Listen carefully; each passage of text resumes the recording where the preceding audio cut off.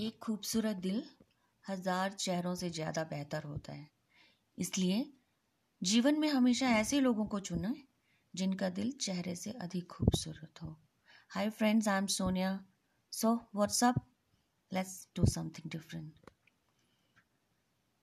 दुनिया का सबसे बेहतरीन रिश्ता वही होता है जहाँ एक हल्की सी मुस्कुराहट और छोटी सी माफ़ी से ज़िंदगी दोबारा पहले जैसी हो जाए।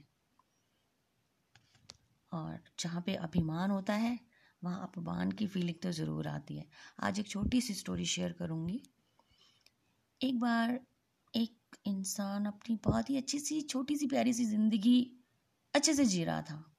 उसके पास कुछ ज़्यादा था नहीं एंड ही ट्राइड कि मैं कुछ लाइफ में अच्छा कर पाऊँ, पर वो इतना अच्छा कर नहीं पाया। देन सडनली एक दिन क्या हुआ, उसे पता चला कि वो तो बहुत बड़े खजाने का मालिक था। और बट अब वो खजाना उसका था नहीं।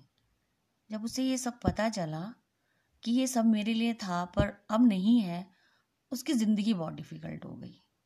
इससे पहले वो बहुत ही सेटिस्फाइड था, बहुत अच्छे से ज़िंदगी जी रहा था, कोई दिक्कत ही नहीं थी उसे, क्योंकि उसने मान लिया था कि यही मेरी लाइफ है।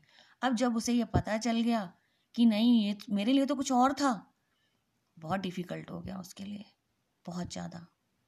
तो now you just tell me कि उसे पता चलना चाहिए था कि नहीं चलना चाहिए था? क्योंकि अब पता चल गया है पर वो चीज़ उसको मिल नहीं सकती। उसकी ज़िंदगी बहुत ही मुश्किल हो गई। फिर मुझे लगता है कि उसे पता ही नहीं चलना चाहिए था। और अगर पता चल गया और वो चीज़ नहीं मिल पा रही है, now is more difficulty. I feel sorry for that person. So this is what exactly I want to say. Stay happy because life is beautiful. Thank you.